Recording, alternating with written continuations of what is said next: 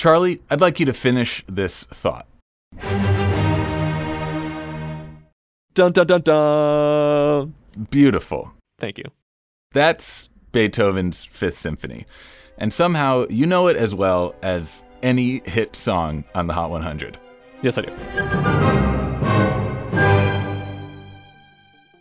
This year is Beethoven's 250th birthday, so there's no better time to figure out why we can't escape the symphony, a symbol of all that's good and bad in classical music as we know it. I'm musicologist Nate Sloan. And I'm songwriter Charlie Harding. And we're the hosts of Switched on Pop.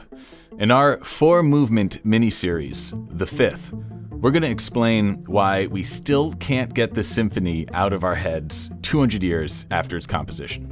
We're going to hear how Beethoven created a piece that totally rewrote the rules of classical composition.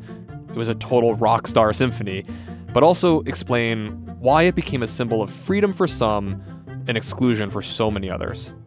And we're going to do it with the help of an orchestra that's been performing Beethoven's Fifth since 1842, the New York Philharmonic. Starting on September 8th, listen to The Fifth on Switched on Pop, anywhere you get your podcasts.